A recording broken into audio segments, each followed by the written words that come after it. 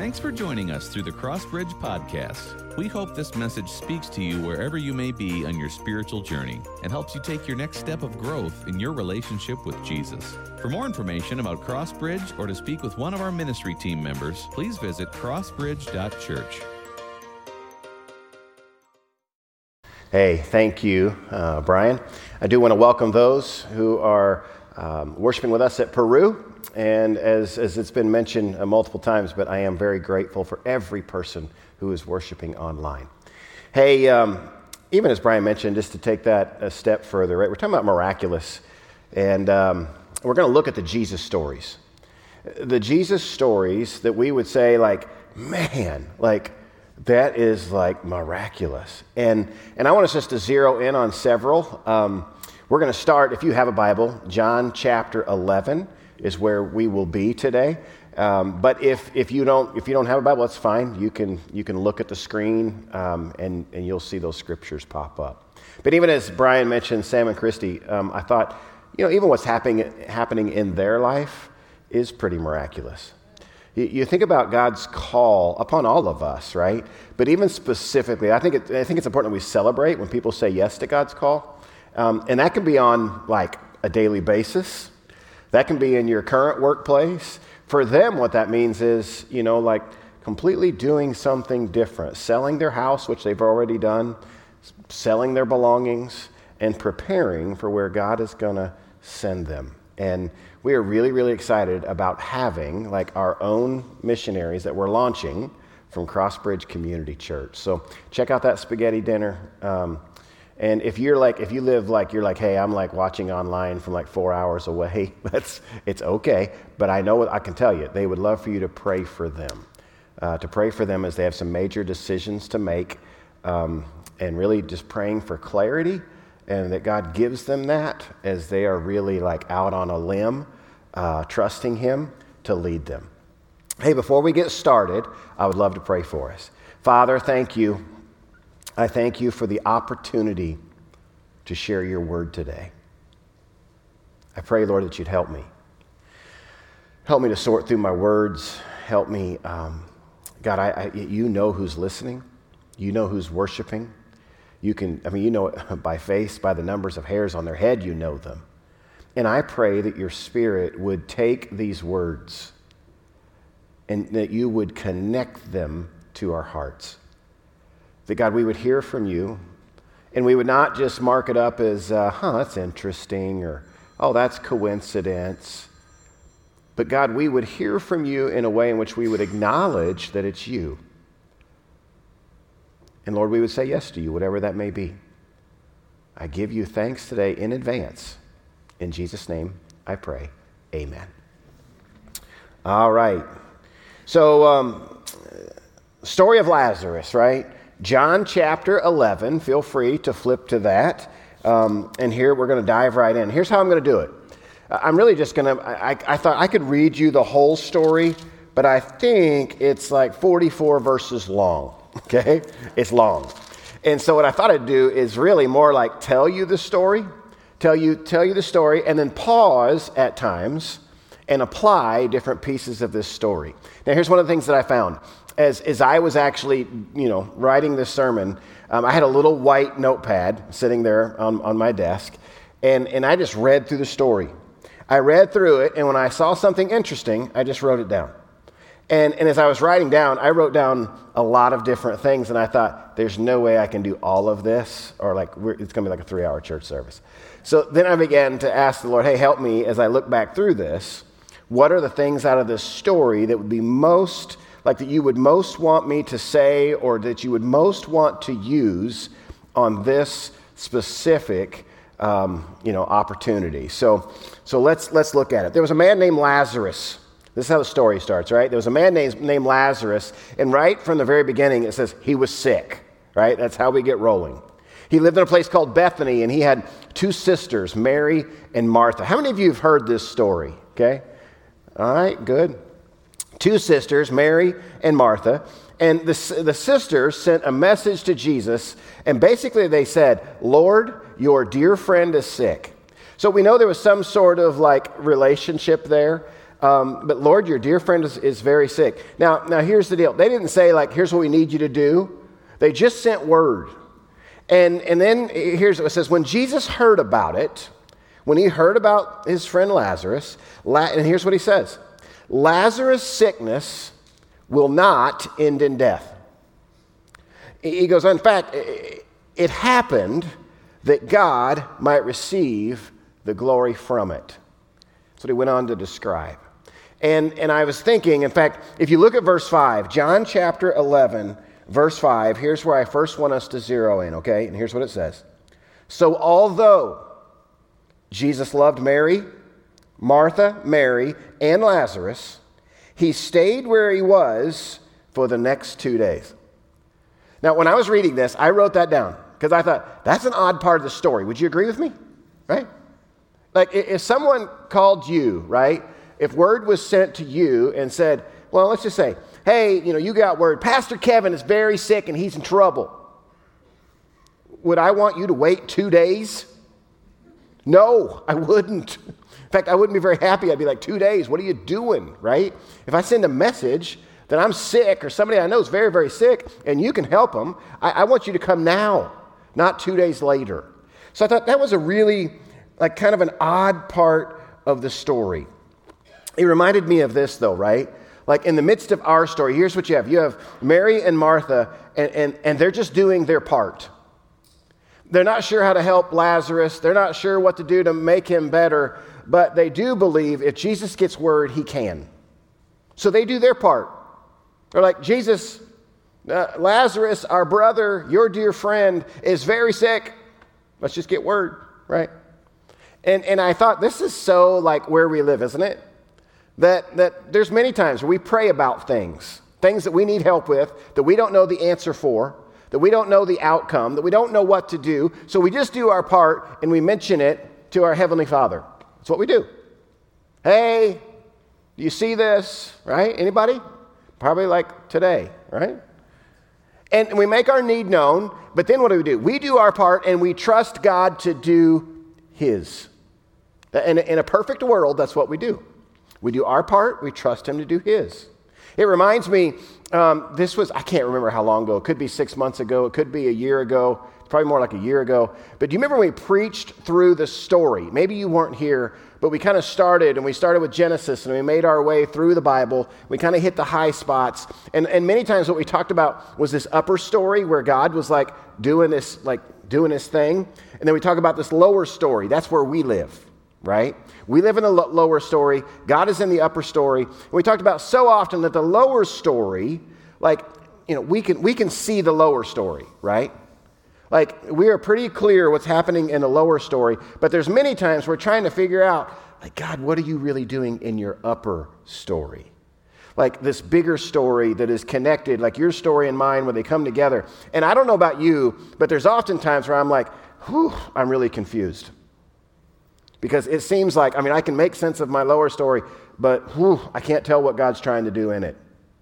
Like, I know there's a bigger plan at play, but sometimes I struggle with it. In Job, you talk about someone who struggled with God's upper story, right? Who would say his lower story was a mess. And here's what he says. Can you solve the mysteries of God? Can you discover everything about the Almighty? Such knowledge is higher than the heavens, and who are you? It is deeper than the underworld. What do you know? It is broader than the earth and wider than the sea. It's a reminder that who God is way bigger than we will ever wrap our heads around. And understanding His ways, that He will always be. This is not the first time, it may be the first time, it's not the last time that God is referred to as a mystery. He is way beyond our thinking. Now, diving back into the story, finally He says to His disciples, let's go back. And His disciples, they didn't actually like that idea. In fact, here's what they said to Jesus. They said, hey, Jesus, go back. If you remember, when we left that place, they tried to stone you. That's what was coming. So are you sure you want to go back? And Jesus goes on and He shares these profound words. And He says, our friend Lazarus has fallen asleep, but now I will go and wake him up. It really confused the disciples. In fact, there was some thought where they were like, isn't like sleep the best medicine when you're sick, right? And they just didn't get it. And here's what they do, right? They're really confused. They thought he was literally sleeping. That's not what Jesus meant. And he says, hey, Lazarus isn't sleeping. He's dead. And for your sakes, I'm actually glad, because I hope you understand and believe, not only me, but the one who sent me. See, again, there's this whole story going on where Jesus is hoping that everyone is going to see the mighty power and hand of God in the midst of this story. Now, here's what I love. Another thing that really caught my attention that I want to highlight. Thomas, he's one of the ones there with Jesus. And in fact, here's what it says in verse 16, because he had a really interesting take on the situation. Thomas, nicknamed the twin, said to his fellow disciples, let's go too and die with Jesus. I mean, doesn't that just sound like a crazy thing to say? But really, he's saying, hey, we're going back, and Jesus is getting stoned, like, well, hey, let's go do it too. And I thought to myself, I was like, wow. I mean, Thomas. It's this picture that throughout Scripture, throughout the gospel, there's many times where we see this invitation to drop what we're doing, that people would drop what they were doing and they would follow Jesus wholeheartedly. That's the picture here. The picture, and he's kind of, I think, trying to rally the disciples, but he's saying, hey, I'm all in, let's go. Let's go do this. If he's going, I'm going too. Now, here's what came to mind for me. See, I think about this in, the very beginning question, right? Where the disciples are like, hey, are you really going to go back there? Like, it's also this reminder, I think Jesus knew that in going back for his friend Lazarus, it was probably really good for Lazarus, and it was going to be really good for Mary and Martha, and it was going to be really good for other people to see like who God is and to see his power revealed. But on a personal level, it probably wasn't going to be good for Jesus. I love that. Like, this is so non-selfish of Jesus. Jesus was entering a not-so-good place, and I believe he knew what was coming. In fact, right after this is when really we see this movement towards his own cross and his own crucifixion and his own resurrection. Jesus was willing, though, to enter a bad situation. He was willing to enter this messy situation for the sake of someone else. Here's what I was reminded of, right? The mission. And I've been talking to you a lot about the mission. I've been talking to you about like opportunities that we have as the church, as his people. And I just believe this, that the mission will almost always lead us into some messy places. Because I do think this, like there's times when I think Jesus would be hanging out in the really messy places if he was here. That he would be at the places that we'd be like, Jesus, what are you doing there? Because I think that, I just believe it, that Jesus, he just had this gravitational pull towards the hurting, towards the lonely, towards those who truly just needed him. And I think that's what it'd be about. And then it makes me wonder, right? Just like Thomas, that if we are followers of Jesus and we're going in his name to do his mission, that most likely we would find ourselves periodically in some messy situations as well. I was even thinking about over my years as a pastor. It didn't take me long at all because I thought, I think this is so true. Like there's been many times where I've found myself in really sticky, messy situations. I was reminded of a time where two men, I was pastoring and there was two men in the church and it was a bad situation. And they got into it. And when I say got into it, there were words spoken on both sides, and it was not good. And they were about my age at the time. They were probably mid-30s. And it escalated. I remember one afternoon, I got a phone call, and the phone call said this, hey, so-and-so and so-and-so are meeting today to settle this. It was like going like are we back on the playground, right? That's really what it was, though. And I got wind where it was, and I remember I drove to the house in the middle of an afternoon. I got to the yard. I'm not kidding you. There's 15 men in the yard. That word had traveled. Everybody was ready. One guy came out with a baseball bat. And I just remember thinking, and one of them said, Pastor, this is probably not a good place for you to be. That's exactly what they said. And I thought, no, it probably is a good place for me to be, right? Like to try to get this thing headed off before it happens, and fortunately the other one didn't show up. Whew, what a circus of events. I also remember sitting in a dark apartment with a young man who was basically threatening to take his life. And I remember walking into this dark apartment and sitting on the kitchen floor, and basically he said, like, I'm going to take my life, and you need to leave, or I'm going to hurt you too. And I remember looking at him, and I just thought, nope, I'm not leaving. If it comes to blows, it comes to blows. Probably not smart, but that's the way it worked. I also remember doing a funeral one time when I was out at this country cemetery, and there was multiple marriages involved, and there was the wife and the ex-wife, and they got in a fist fight, right? I remember I had to call the police to say, can you meet at the church for the funeral dinner just so we can like not have it again at the church? Like, what is this, right? But I'll tell you, you could probably say the same thing. There's so many times, and I believe this, like that God leads us, right? That we are part of messy situations for a reason. Like to be there, to be his representative, to take the mission into places where maybe other people wouldn't go. Not to go, it's not for me, that's a little too messy. But what does it look like, right? Because Jesus was willing to enter the messes. You think about even willing to walk towards the cross, his own death, this mess that we find in the gospel. For who? For you and for me. For our best. Beautiful picture. See, then it says here, if you get back in the story, when they get there, they're told, when they get back there, they're told that Lazarus has been in the grave for 4 days already. Martha got word that Jesus was coming and met him on the edge of town, and she was not happy. In fact, here's what she says. It's something along this lines where she says, hey, had you been here earlier, we would not be where we are today. I mean, she was letting Jesus have it, right? Now, there was faith in that statement, but there was also, that statement was real. And then Jesus tells her, hey, your brother will rise again. And even then, she's not thinking like in days ahead. She's thinking when everyone will rise on the last day.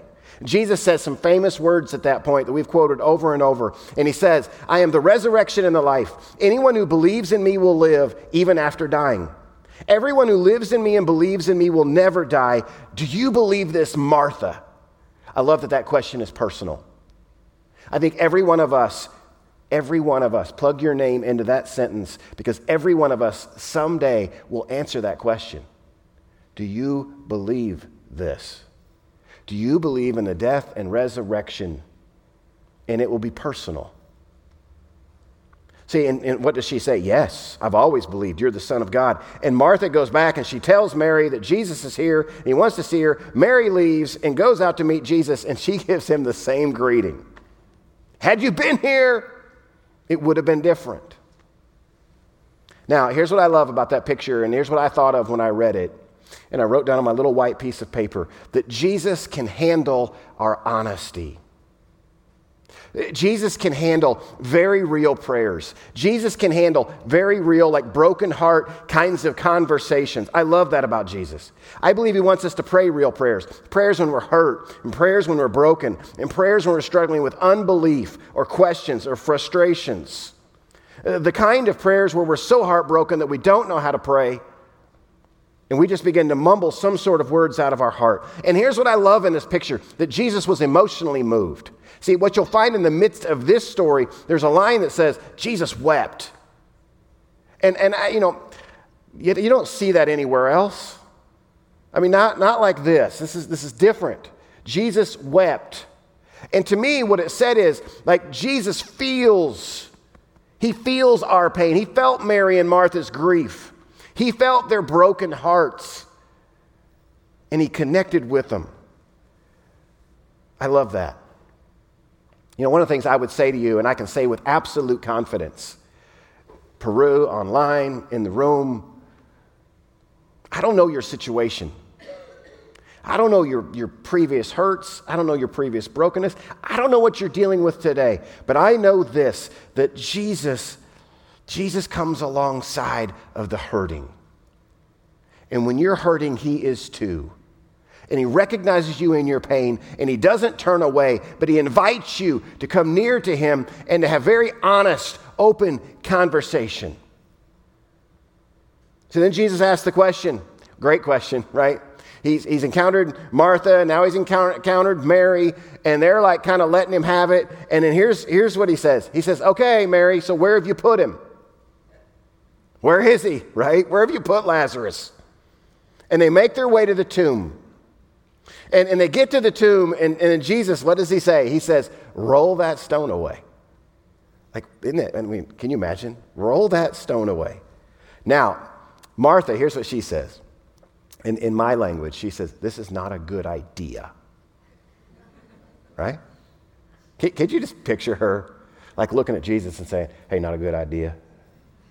Like, you're 2 days late, 4 days late, whatever you are. This is not a good idea. Like, if you'd have come earlier, we wouldn't have been here anyway. I'm surprised you wouldn't say it again, right? But here, it's a great picture.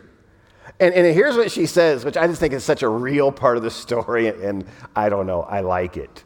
The part of the story where she's like, it's not a good idea, and here's why. Because he probably already smells. That's what Scripture says, right? Weird part of the story. Like, why would they write that down, right?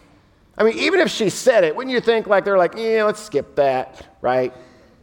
I mean, that's probably not Martha's best moment, right? Just skip that. But I wrote it down. And here's the deal. I actually think it's the best part of the story. It's the absolute best part of the story. And let me tell you why. Because there is so much hope in this picture of this story.